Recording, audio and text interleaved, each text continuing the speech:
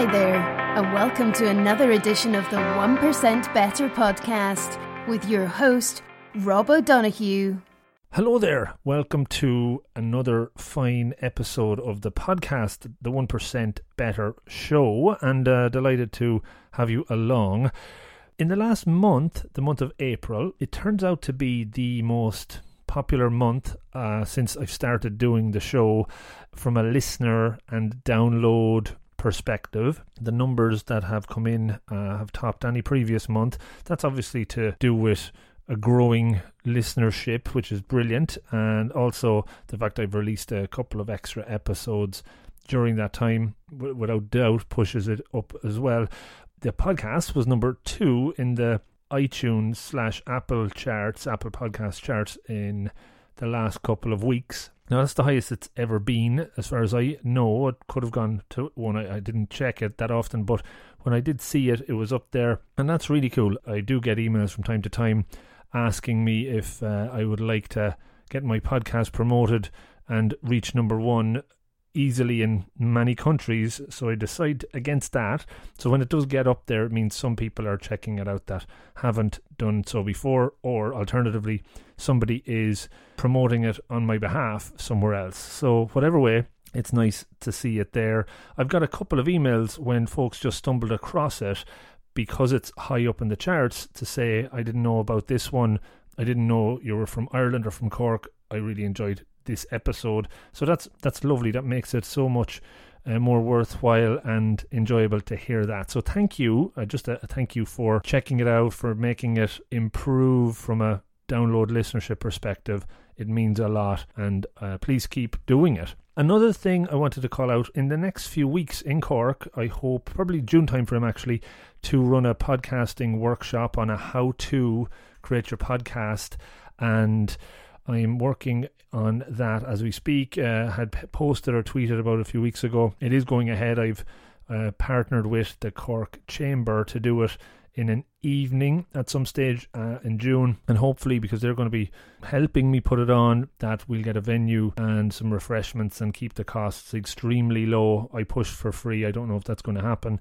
but let's see. Last week I released a couple of episodes. Hope you checked them out. One on mindfulness and meditation and consciousness with Neil Seligman, and then the one with Susan Bennett of Siri voice fame. Very interesting, some good ones there. I recorded an episode this week that I was hoping to put out live but was unable to. It was all on sleep, a deep dive on sleep, and I definitely learned a few things I didn't know beforehand, so we'll share that in the near future, and hopefully you'll take something from that as well. So this week's episode is one I recorded probably maybe end of January, February time frame, and it was one that I had an interest in kind of exploring for a while, but didn't expect to get to talk to somebody in this space. It's with Dr. William Binder, and he is a plastic surgeon or a cosmetic surgeon in Beverly Hills. And when you think of Beverly Hills and plastic surgery, you think of movie stars, actors, musicians, famous people, and all of that. So I did touch on a little bit about that with Dr. Binder. He's been doing this for 30 years.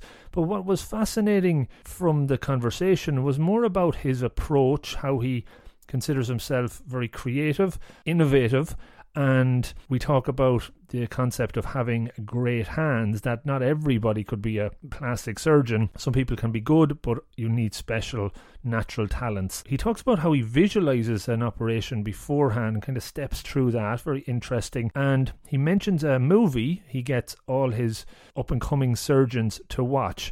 It's about patience and practice and focus. I really, really enjoyed it. Hopefully it's something you will enjoy too. He also is credited for discovering Botox. As an innovator, he really had to push hard to get that approved, to get it to be something that could be used. And that's an interesting story within the podcast as well. So that's the one with Dr. Binder. It's coming up after this. I will wrap it to say, look, thanks again for listening, for downloading, sharing, subscribing. If you haven't done that, I'd appreciate it as well, so you get all these without having to go in every Friday morning and pull one down. It's all very much appreciated from me to you. Please keep the emails coming, the DMs, checking in on any of the socials. That's all good. I want to hear what you're enjoying, what you would like more of, and I will hopefully put some of that into action. One thing, last word, is you probably really take something from some of these shows, like when you're reading a book, like when I used to read a book and say, oh, that was really interesting, but don't take action to write it down and maybe put a plan in place to embed that into my own habits and my own rituals to make myself better. I've managed to take a much more active approach to learning over the last few years, and that's when the real growth happens.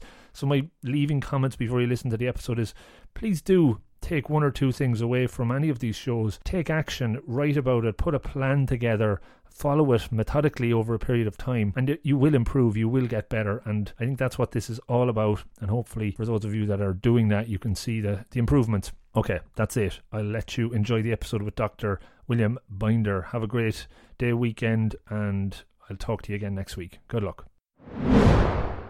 Welcome, folks, to another episode of the 1% Better podcast, and it is a special one that I've been looking forward to for a while. I think it's been in the works for a while. I'm moving over again to Hollywood, to Beverly Hills, I think, to be precise, and I'm talking with Dr. William Binder. Or welcome to the show, Dr. Binder. Thank you, Rob. So you're a plastic surgeon in Beverly Hills, and I guess from the outside looking in, that probably would evoke a kind of celebrities and stardom and making, people look their absolute best. What's maybe from your perspective, talk to me through about what you do on a daily basis, and I suppose the value or the purpose that you have within your work.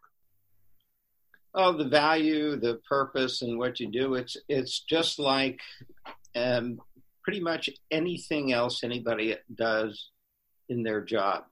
If you look at plastic surgery, or you look at the pomposity of it in terms of Beverly Hills, you're looking down the wrong tunnel. Mm-hmm. Your perspective of going to work every day and doing the best you can at what you do, it's still pretty mundane. It's still taking care of patients. It's still going to work and doing surgery, mm-hmm. and doing the best you can every day, and fulfilling those goals. Every day, it's fulfilling a goal. You can't treat one day less than the other. Every day's got to be an epic one in terms of each patient. It doesn't matter if they're from Beverly Hills or from Pacoima. Doesn't make any difference to me. Yeah, and I think it's important to debunk some of the misconceptions that people might have. So it's good to start off with that. Where you're at now, was this part of your plan from your early years when you were growing up? Was it the world of medicine? Was it a doctor? Maybe talk to me about your early years, your early career. I guess one of the people that I had always looked up to when I was growing up as a kid was my uncle, who was a doctor. He was the family doctor, and obviously the family looked up to him. And for all of the problems we had in medicine or any of the family members, okay, we have a problem, we're going to go to my uncle. He solved the problem. So I always looked at him being in the medical field as a problem solver as very intriguing. Mm-hmm. One of the things about going into medicine is it's an interesting thing. Medicine is, you can be a researcher, you can be in medicine, you can be a prescription writer. But then again, there's this whole thing about actually doing a procedure, mm-hmm. which is surgery. And one of the interesting things about this, I think you'll find interesting, is what makes a good surgeon. Mm. I have residents and fellows that come here all the time, and I make them watch a movie before they can operate with me. Okay. And it's called Jiro Dreams of Sushi. Okay. I think I've heard of it. It's the same thing no matter what you do. Okay. If you're going to be the best at what you do, it doesn't matter whether or not. So Jiro is considered the number one sushi chef in the world. Yes. A little train station in Tokyo. Well, what makes him the greatest sushi chef? Is it talent? Is it an adaptive thing in his brain? Is it his tenacity? Is it his perseverance toward detail? It's all of those things. The tenacity that he has in order to be the best he can be. But it's a very interesting expose on that bell-shaped curve, right? Everybody, no matter what field you are in, it's the bell-shaped curve. So I'm in Beverly Hills.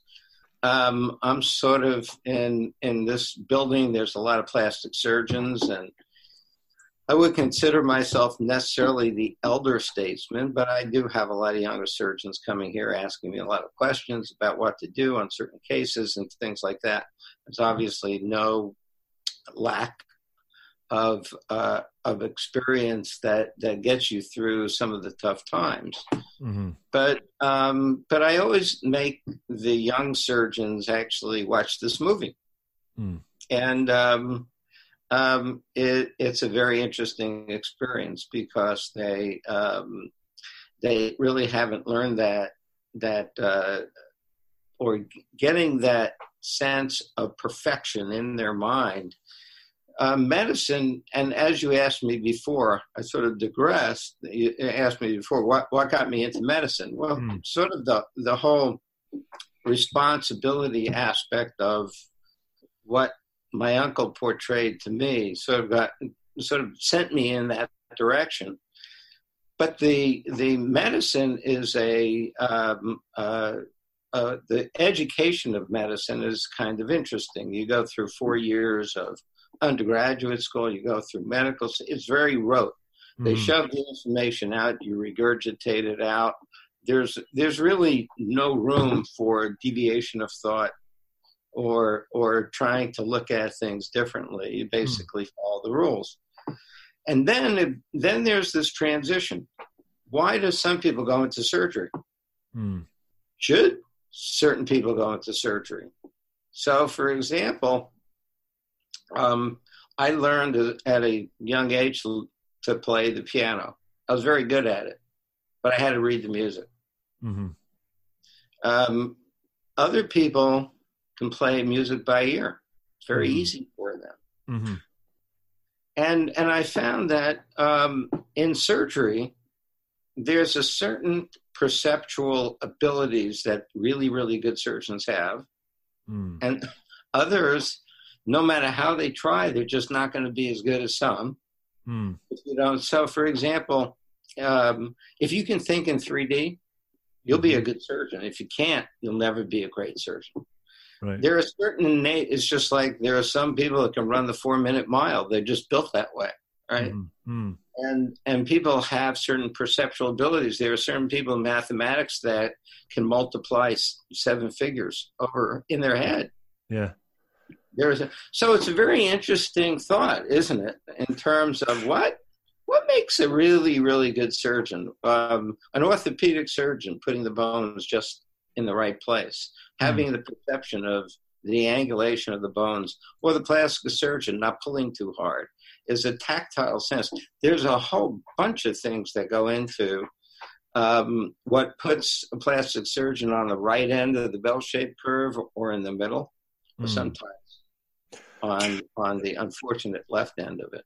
That's a really interesting answer, and as you were going through it, lots of stuff was going on in my just blowing up in my head, right? So I'm very fascinated about the difference and I suppose the spectrum, maybe is the wrong word, but emotional intelligence and an IQ.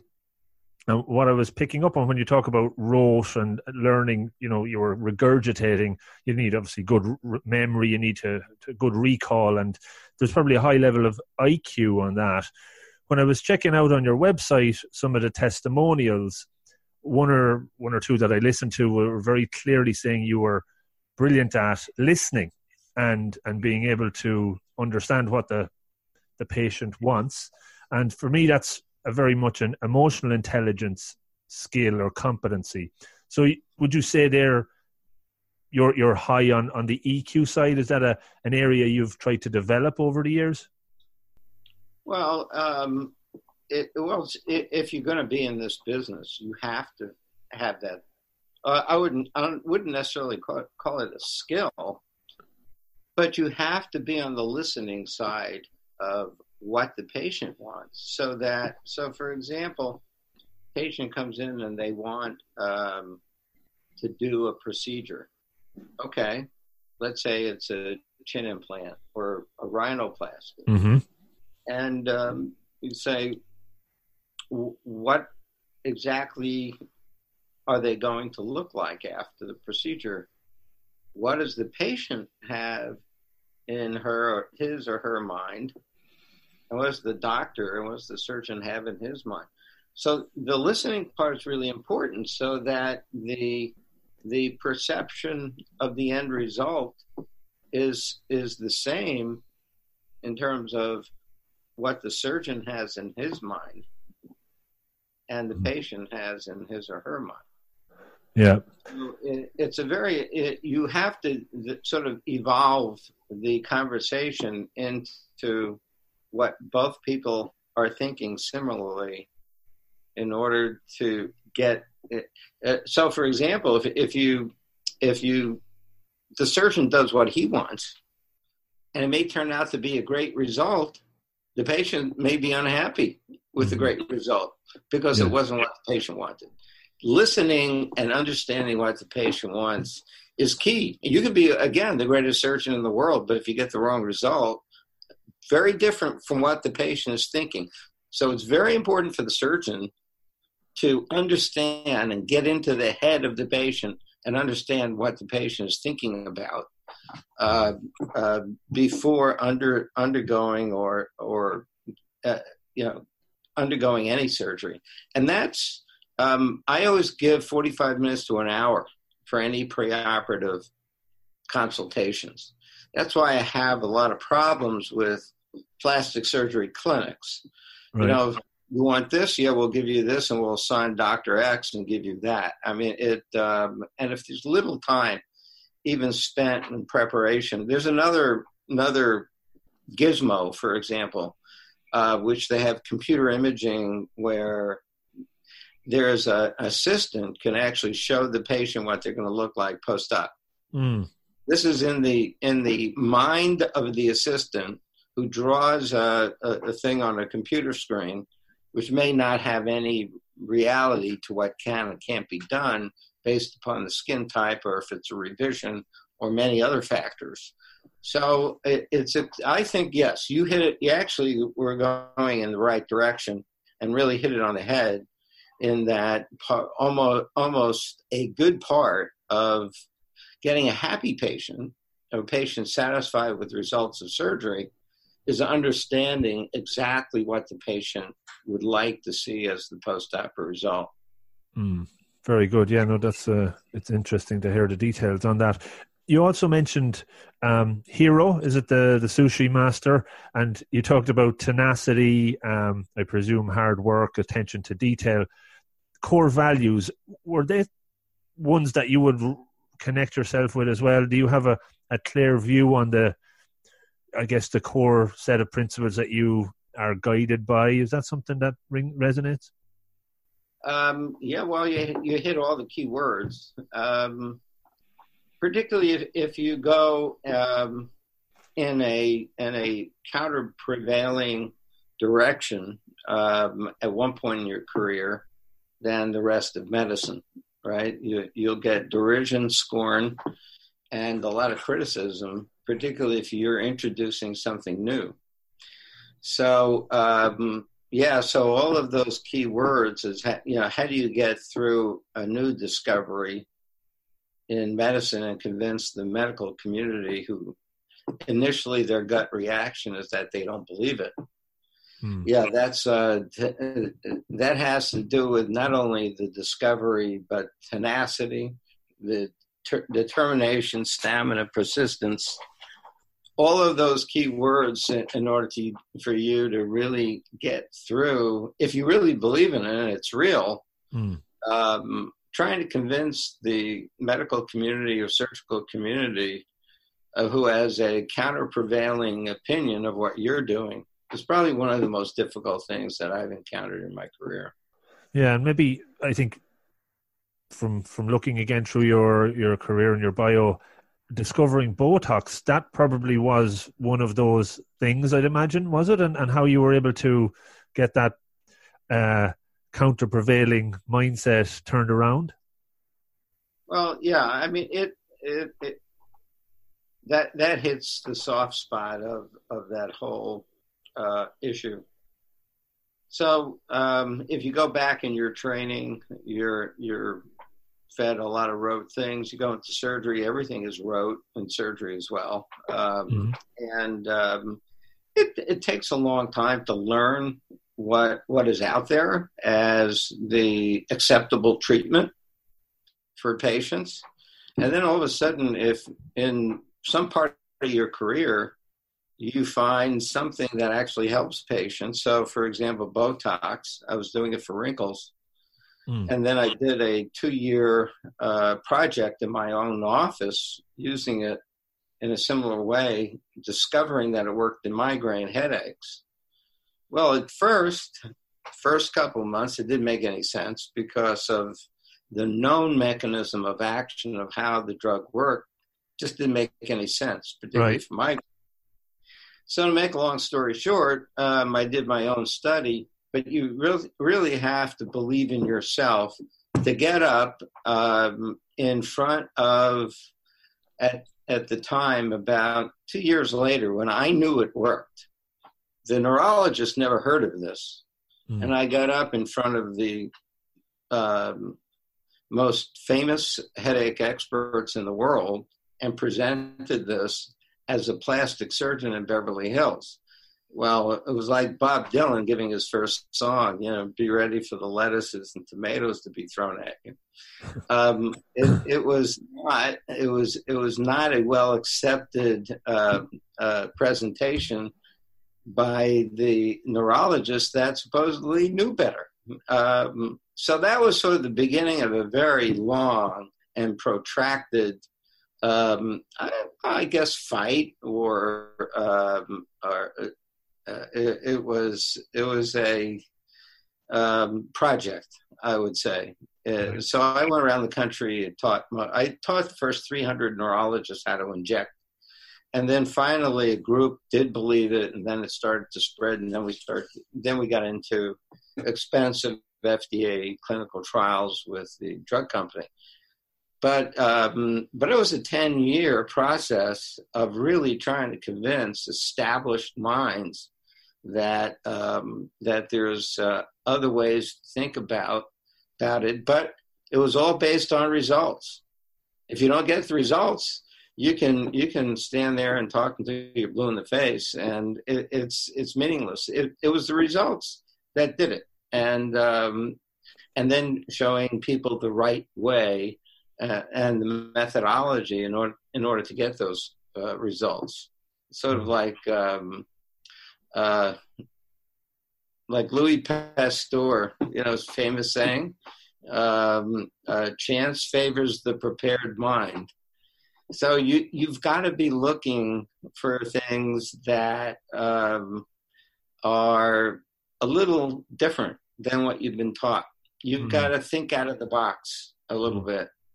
And then once you think out of the box and you actually discover something new, the invention of discovering something new, part of it is convincing the rest of the world that your new invention or your new way of thinking about things actually works.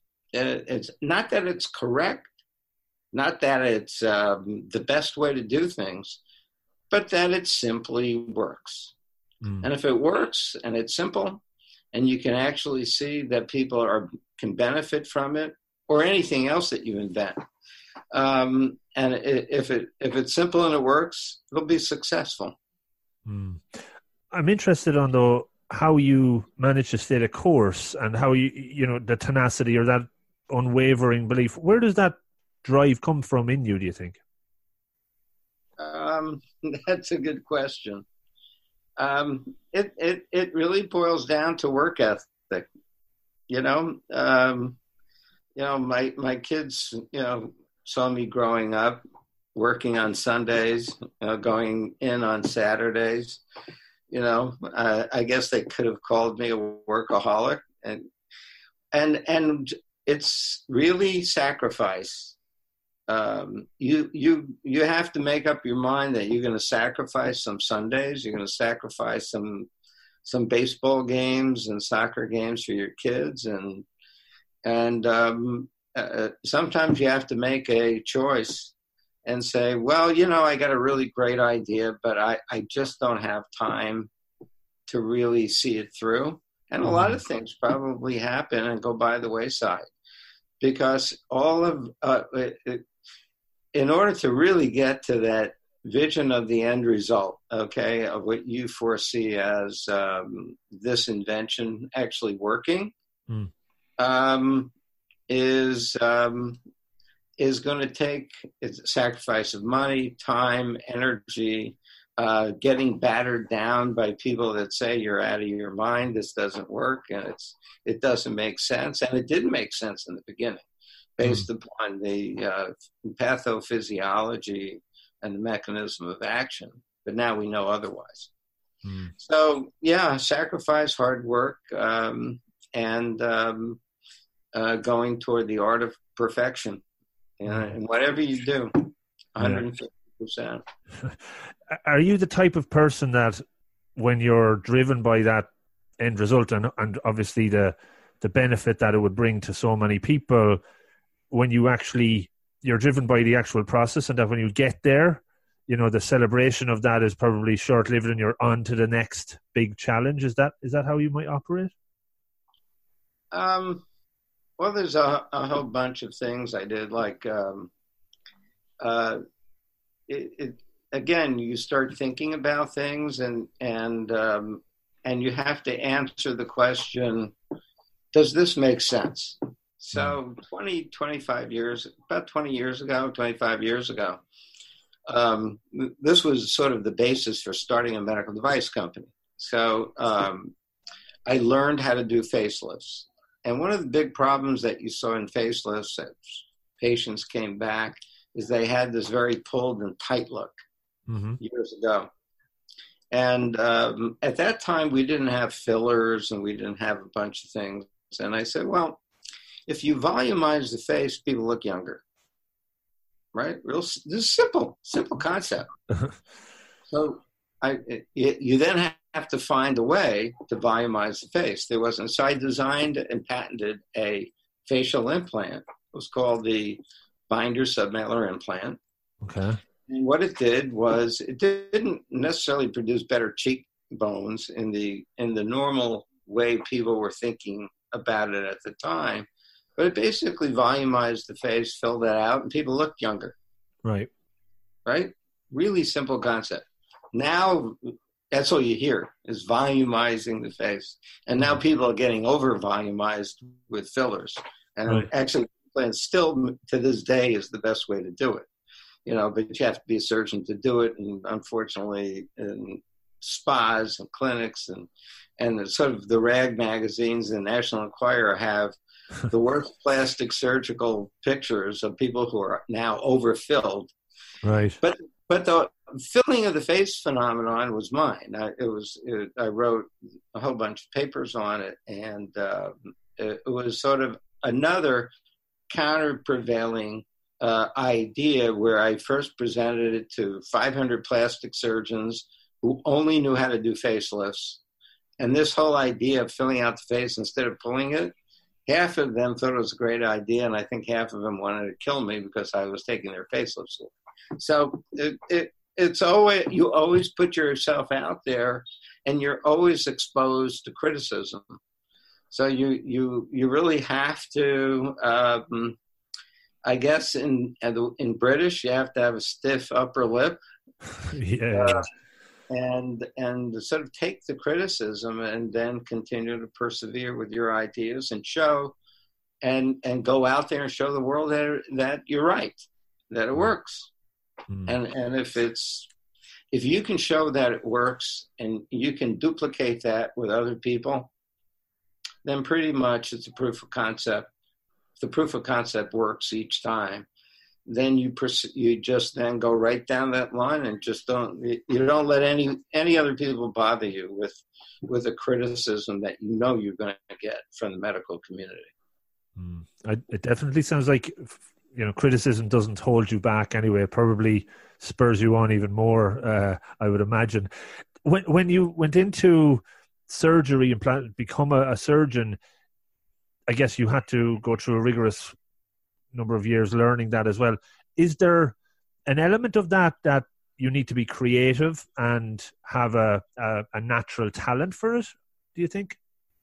Yeah, I think that, again, getting back to that bell-shaped curve, I think that you can work hard at it, really hard at it. It's like, but if you don't have that innate ability, it's sort of,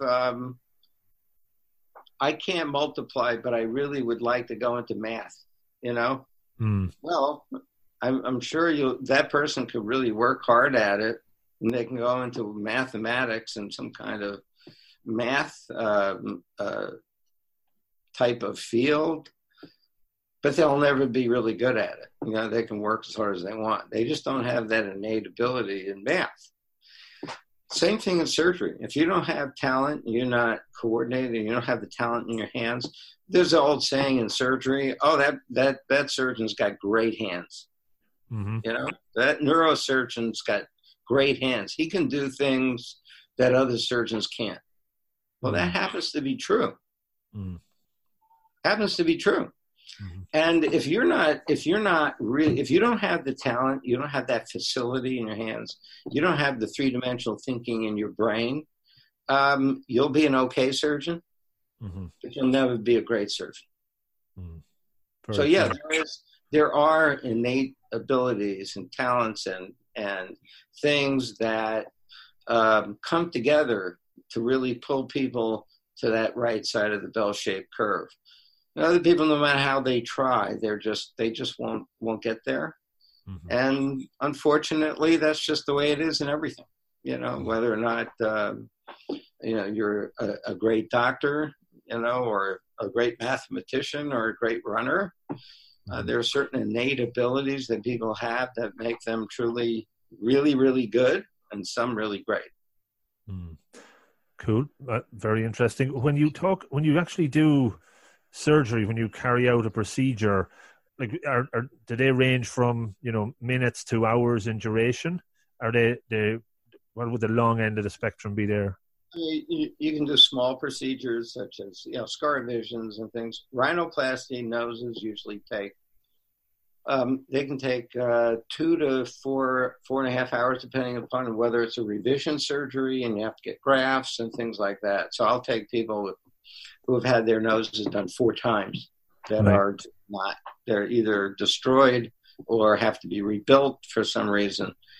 And then there's just routine facelifts. There's an old saying, I said, it takes me 5 hours to do a real facelift. Mm-hmm. That's just the way it is with neck and 2 sides. If you're doing what you're supposed to do, it was a company, it's not in business anymore. It used to be called Lifestyle Lift. Right. And it said, you can go into the doctor during lunch and get a lifestyle lift, and they equated that with a facelift. You can do a tuck up, and that can take me an hour. You can do a medium facelift, but if you do the real thing, and you're really fast at it, and there's no bleeding, whatever, still 5 hours to do all the work that's necessary to do the facelift. Unfortunately, the definition of facelifts, people can describe a facelift, and there are 10 different types of facelift that people are doing. And it's not necessarily the same. Okay. So unfortunately, do people get shortchanged in terms of going to somebody that does facelift A versus another surgeon doing facelift B? And they actually might be paying the same amount of money. Right. It's just it's a fact. It's just, and it also depends on the training and the experience of the surgeon doing it. Sure. And for those, say, 5 hours, right, when you're in that flow, would it be fair to say, or the question I suppose is, how do you remain focused so kind of on the detail of all the tasks that you need to do then for that duration? It must be tough to keep the mind and everything else working in harmony. And this kind of angle question, do you find it like a flow state? Are you kind of in the best place you're meant to be? Yeah, you're in rhythm. You just flow from the next part of the procedure to the next. You basically have this flow chart in your brain. So, for example, in facelift, you'll start on the neck, and then you have to do the muscles. Then you finish that, and then you go to the other side, and then you go here, and then you go there. Then you have to sew up this area. So you have this flow chart in your mind, and you just move along from step 1 to step 2 to step 3.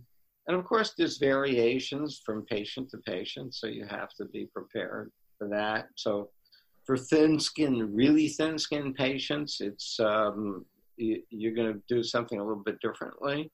And people who have thicker skin or on revisions, you might do something differently there. So, I mean, not everything is the same, particularly noses. That's probably the most interesting of all. Noses is always different for everyone. And you're effectively dealing with life or death in those sort of scenarios, because I presume something could go wrong and it's catastrophic. How do you deal with the pressures of that? Well, that's really in preparation.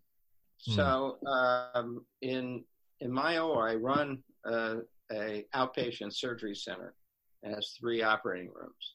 And we have very strict guidelines. And there are other operating rooms in the area that are not as qualified per se. And we're certified by the highest organization here. It's very difficult to get a JCO certification. And with those certifications come that patients over X age has to have an EKG, a chest x-ray, all of the lab work that their internist has to sign off that they are cleared for the surgical procedure that is contemplated. If they don't have all that, and if the patient is medically compromised in any way with diabetes or heart problems or whatever, they don't get through the door until they're worked up and they're cleared by the physician. Again, there's that bell-shaped curve. It doesn't happen in every outpatient. It should, but it doesn't happen in every place. And yes, under anesthesia, when a patient is put under anesthesia, it is life and death.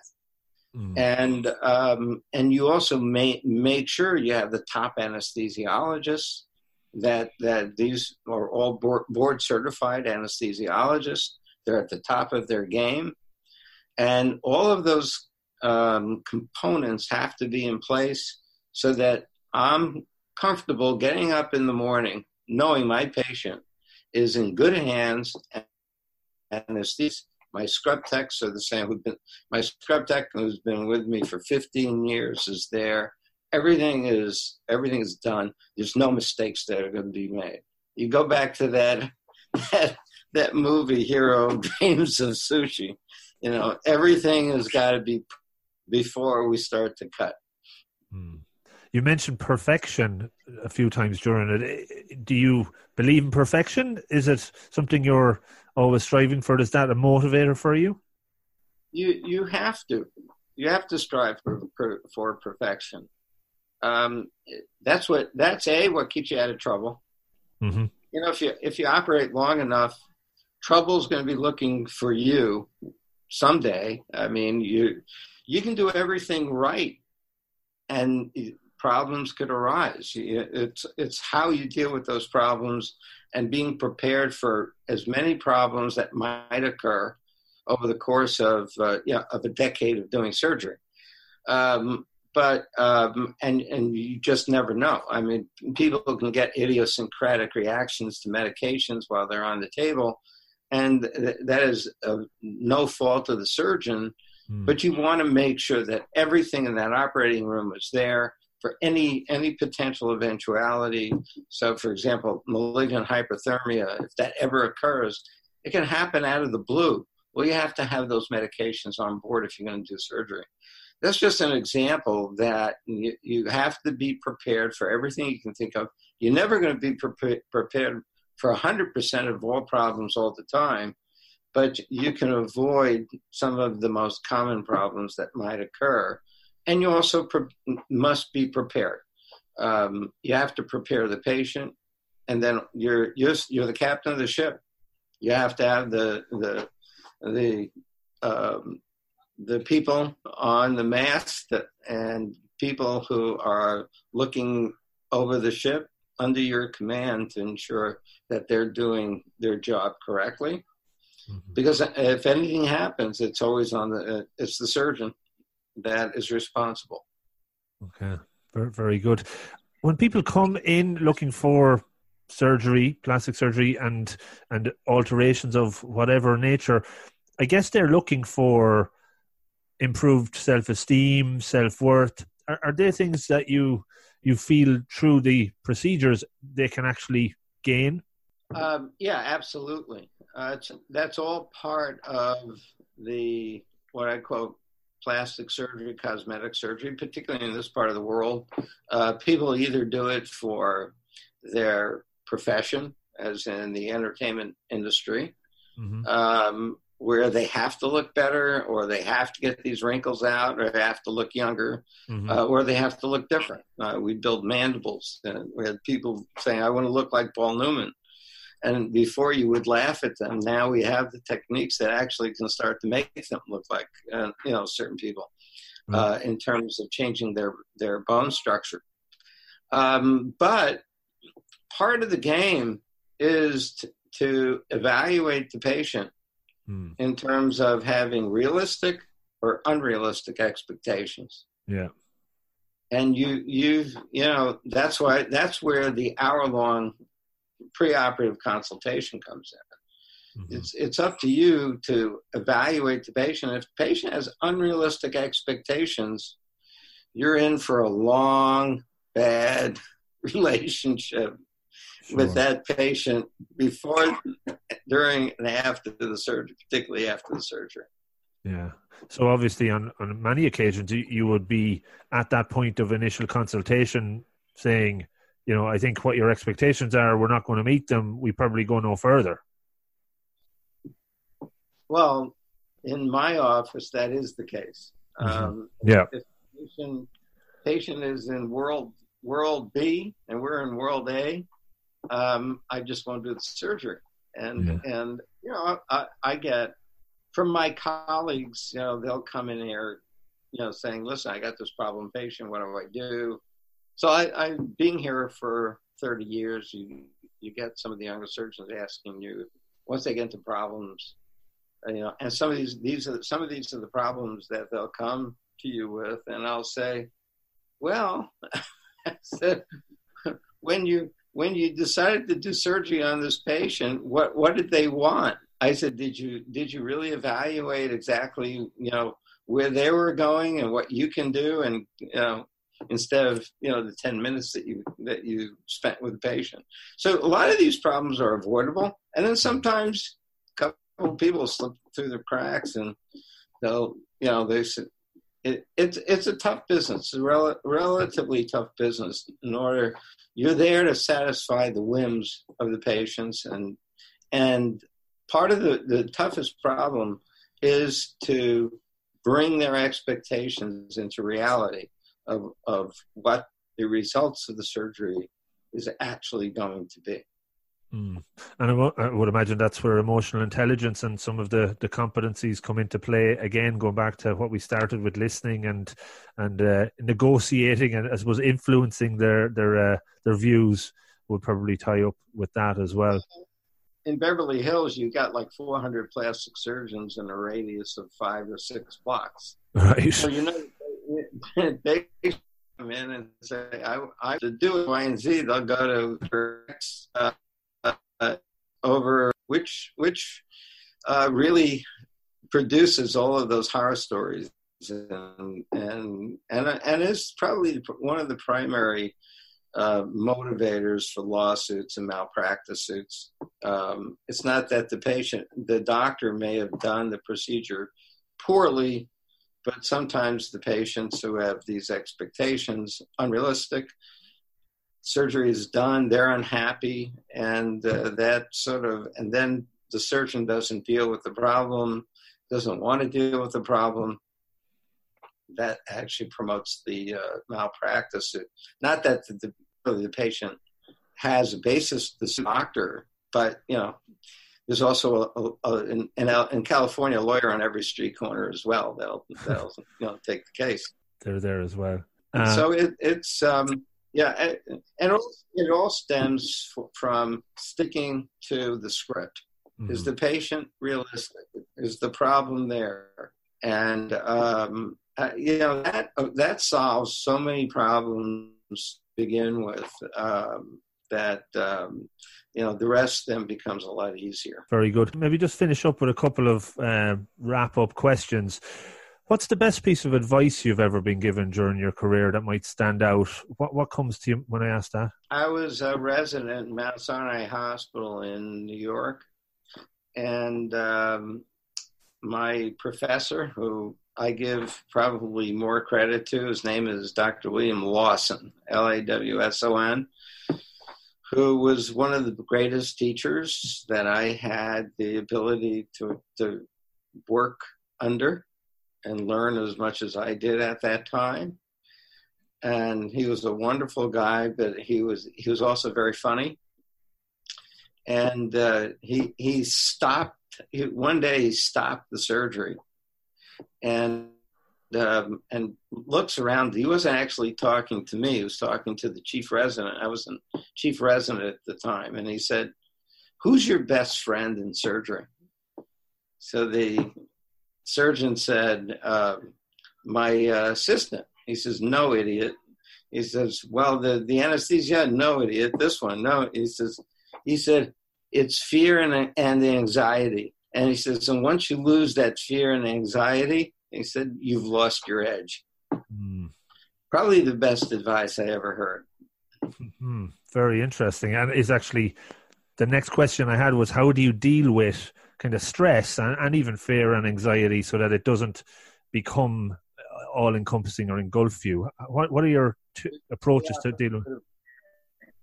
Preoperative planning. So, for example, somebody has a scar. Mm-hmm. And it's a complicated scar, and you're going to do a scar revision. Mm. And you're going to operate. Some of these things are very complex, but you really got to think about it. So the night before, okay, if you don't do this, you're going to have anxiety going into the case. Well, you figure out the Z-plasties or the W-plasties and the configurations going with what's called the relaxed tension lines, blah, blah, blah, blah. Yep. And you sit down, you plan out that surgery so you know exactly what you're going to be doing, going into the surgery. You've planned it out the night before. Mm. Well, that's your stress reducer right there. Mm. You don't have the anxiety. You know exactly how you're going to do it, and sometimes you change it, and it takes 30 minutes to an hour of planning. Sometimes you look it up in the textbook. Yeah. But you have to delve into it and plan.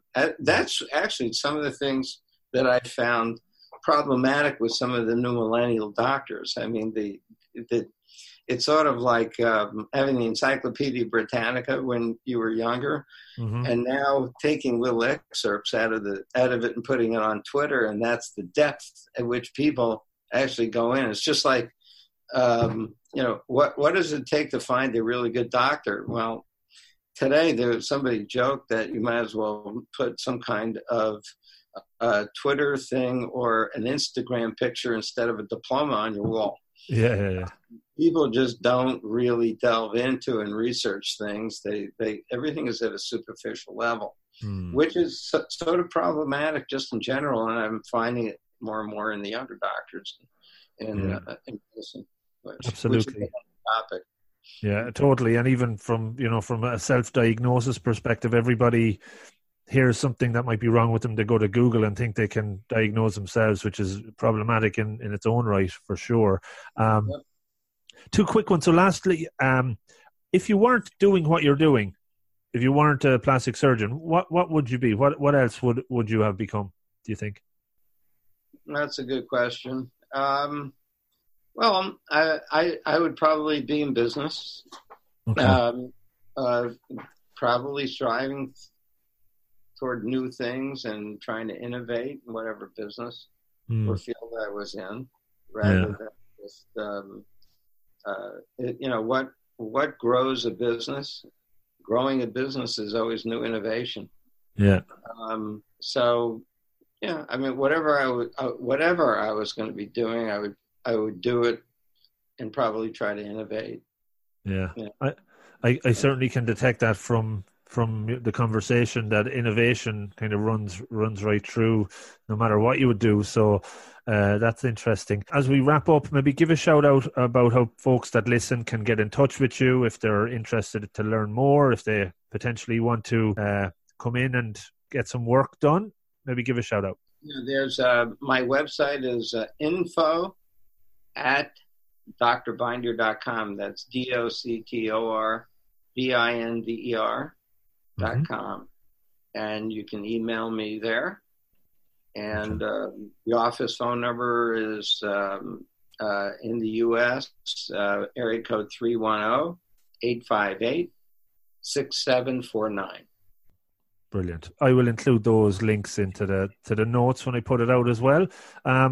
It's been a pleasure talking to you. I've learned a lot about you and what you do. It's hopefully one that my listeners will enjoy and viewers will enjoy and learn a little bit about as well. So thanks for your time today, Doctor. I hope you have a great rest of the day. Thank you. Pleasure to talk to you, Rob. And enjoy golf in the old head of Kinsale when you come over in the summer. Oh, I will. I'm very jealous. We'll have a couple of shots of Irish whiskey along with the golf. Have a great day. Thanks a million. Bye-bye. Hey guys, just before you go, I'd love to hear from you if anything specific stood out from that episode, something you might take away and try and implement in your own personal or professional life to help make you that little bit better. On the other side, is there anything you think I could do better to make the show even more enjoyable, more impactful and maybe meaningful? So drop me a note, rob@robofthegreen.ie, or connect in on any of the social platforms at Rob of the Green. We also have a community on Facebook. Check that out. If you're really enjoying the show, maybe you could try and leave a rating or a review on iTunes, Apple Podcasts app. Go in there, give us a rating, let us know how we're doing. That'll help with the ranking of the podcast up those charts. The more folks that potentially see it, because we're high up, the better. The more that might listen that never heard of it before. And the goal of the show is to try and reach more and more people and have that impact more and more. So that's down to you. Please do help me with that. I'm not going down the route of hiring podcast promoters, quote unquote, from other parts of the world, because they say they can help with the ranking, and I don't really believe them, or it's not very authentic. Help me do it in an authentic way. I'd really appreciate it. This year I'm going more all in on Patreon, so it's $3 a month. You can sign up, subscribe to Rob of the Green on patreon.com. That will give you access to Patreon only content. Nearly all the episodes of the 864 podcast are on there, and new ones will be added only there. The 1% Better Show will have early releases there, but will still come out for free on robofthegreen.ie. There'll also be live shows this year, some phone-in shows, extra content. €3 a month will, hopefully, the more folks that subscribe, allow me to do more and more stuff on there, add more and more content. At the end of the day, that's the price of a pair of socks, maybe, that you might lose, or a coffee. One way or the other, it's up to you. If you want to join, you'll still get free stuff otherwise, but if you're enjoying what we're doing, help us grow, help us expand it. I'd really appreciate that. Adding new stuff onto the website all the time. There's an affiliates page under the Be Better drop down. Check in there. There's training courses that you can sign up to. More and more stuff will come in over time. Into season 3 now of this fun journey. Huge learning. Hopefully you're getting something from it too. Stick with it. Let's keep going. Enjoy the journey even more. Have a great day, week, weekend, and thanks for checking it out. Good luck.